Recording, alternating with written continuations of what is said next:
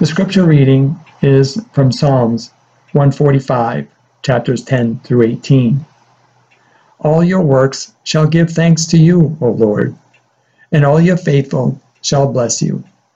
They shall speak of the glory of your kingdom and tell of your power, to make known to all people your mighty deeds and the glorious splendor of your kingdom. Your kingdom is an everlasting kingdom, and your dominion endures throughout all generations. The Lord is faithful in all his words and gracious in all his deeds. The Lord upholds all who are falling and raises up all who are bowed down. The eyes of all look to you, and you give them their food in due season. You open your hand, satisfying the desire of every living thing. The Lord is just in all his ways and kind in all his doings. The Lord is near to all who call on him, and to all who call on him in truth.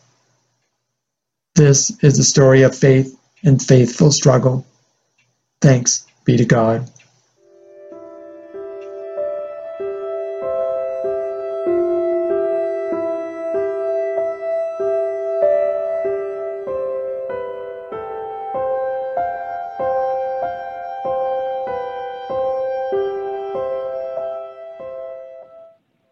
As we enter into this time of receiving God's word, let us pray. May the words of my mouth and the meditations of each one of our hearts be acceptable to you, Holy One. And may we, like Samuel, cry out and say, "Speak, Lord," for we are listening. Amen. Our liturgist, Norm LeMay, has just read Psalm 145, telling of all the wonderful ways in which God is powerful, does mighty deeds, has glorious splendor in the everlasting kingdom, endures throughout generations, is faithful and gracious, upholds those who fall, raises up those who bow down, gives food, satisfies desires, is just and kind, and most of all, is near. God is near. Well, I don't normally preach on the Psalms. I find them incredibly meaningful, just as many of us feel about the hymns we sing.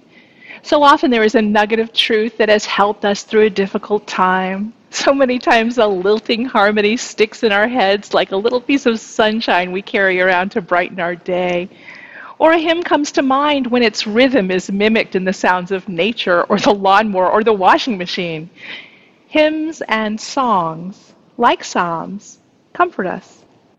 Many of our psalms are psalms of lament, invitations for us to cry out to God in our sorrow and our pain, permission for us to say those things aloud to God ourselves or close ones so that we can feel out loud too. But this psalm is one of those that praise God, which so much religious music does, extols the virtues and qualities of the divine mystery that creates, guides, and loves us unconditionally.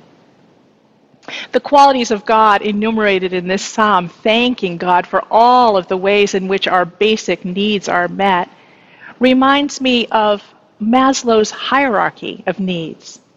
That hierarchy of needs is a pyramid shape, showing that those physical needs like air and food and water are the most basic needs that must be met before we can even begin to consider higher functions like appreciation of art or music or theology.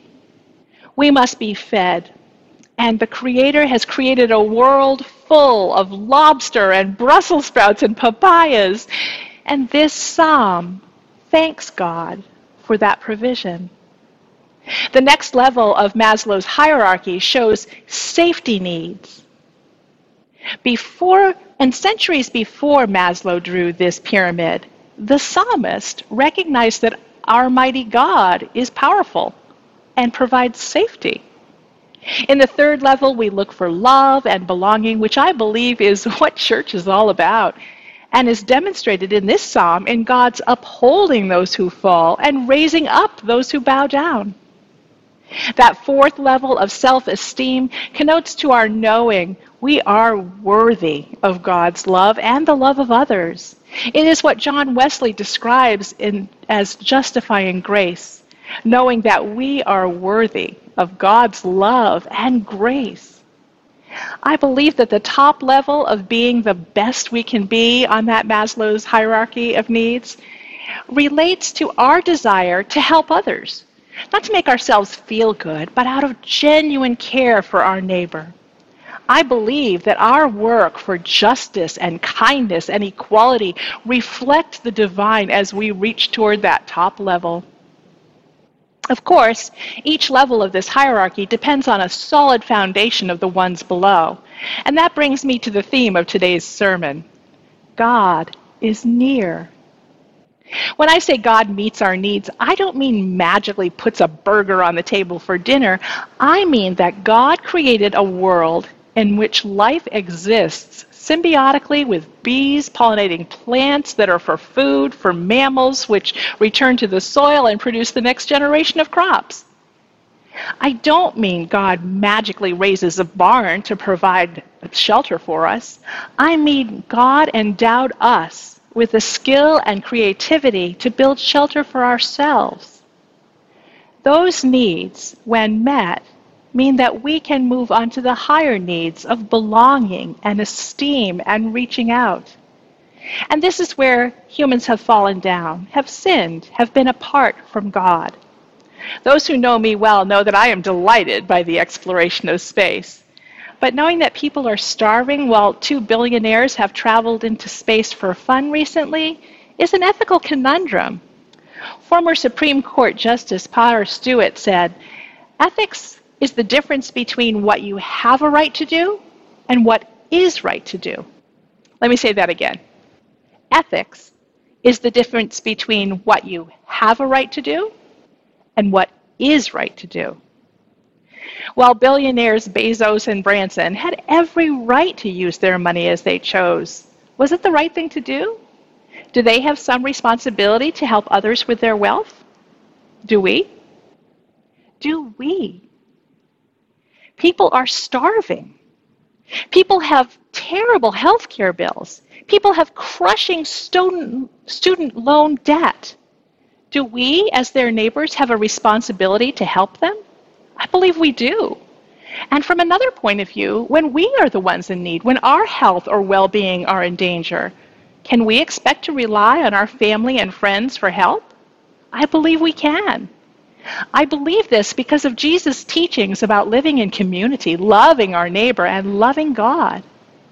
I think Maslow's hierarchy of needs is instructive here too. If we've met our basic needs of food and safety and housing on those first 2 levels, we begin then to seek belonging, the knowledge that we are worthy. And then that extends out to helping others eat, be safe, and have housing. It's not so much the measure of wealth that triggers that outward reach as it is spiritual maturity. We see that truth in examples of people like the widow who gave all that she had, that widow's mite. She was rich beyond measure in the spirit, but had just barely enough from a human standpoint to meet her basic needs. Are your needs met? Do you belong? Do you know you are worthy of God's love? Are you ready to move to that final tier of self-actualization where you genuinely seek to meet others' needs? I think that Psalm 145 helps us find our way to the top of this pyramid. It helps because it says God is near. The fact that God is near means that we don't have to climb this mountain by ourselves. The fact that God is near means that not only are our human physical needs cared for by this majestic creation, but so are our spiritual needs. Our spiritual growth is nurtured by creation just as surely as those lobsters I alluded to before. Because God is near. Divine love is always there, yearning for us to turn to it when we are despairing. Divine love is always there, reminding us of our immortal, eternal nature that goes on even after our earthly bodies are no more. God is near, compelling us to remember that we belong to one another so that we share the wealth with those in need. Jesus calls us to love God and love neighbor as we love ourselves. We understand ourselves from the Genesis narrative to be created in the image and likeness of God, reflecting divine love itself in our actions here on earth. During this time of COVID, various agencies and research groups have been conducting surveys that ask obvious questions like, are we feeling well? Have we been in contact with others who have COVID? Do we wear our masks? And have we traveled outside the state? But interestingly, one set of questions that comes up at the end is, have you felt lonely or isolated in the past 7 days? Do you hear how this dovetails into our explanation of the middle section of the hierarchy? It is that level where we seek belonging, where we seek love and connection. The psalmist assures us that God is near. I can remember as a young mom out on my own a time when I had a terrible backache. It was so bad that I felt I could barely care for my daughter, who was 3 or 4 at the time. My husband was at work, my parents weren't available, and I just needed someone to help me, someone to care for me, someone to take away my burden of all the things I needed to do around the house as a mom, and someone to care for me. I remember praying, I just want to go home. The answer to my prayer was that I was home in God's loving care, held in God's warm embrace. God is near. Before I had felt I couldn't go on, but once I had that realization, somehow my daughter didn't need to be picked up so often. I didn't need to lift that laundry basket or stand over that stove. Somehow God's presence comforted me, healed me simply by being near, by knowing that I wasn't alone. Knowing that we can turn to divine love to listen to our fears when we cry out in those psalms of lament is an enormous help. Seeing that love manifested by others who step up to help, like those yesterday at the Bluegrass Barbecue for the homeless, is a wonderful demonstration of divine love being near. The Sanskrit word namaste, which some of us learned in yoga classes, means the divine in me sees the divine in you. Think about that nearness of God in the context of that sentiment. We may be God's love near to someone else who needs it, just as they may be God's love near to us just when we need it. May it be so. Thanks be to God for this indescribable gift. Amen.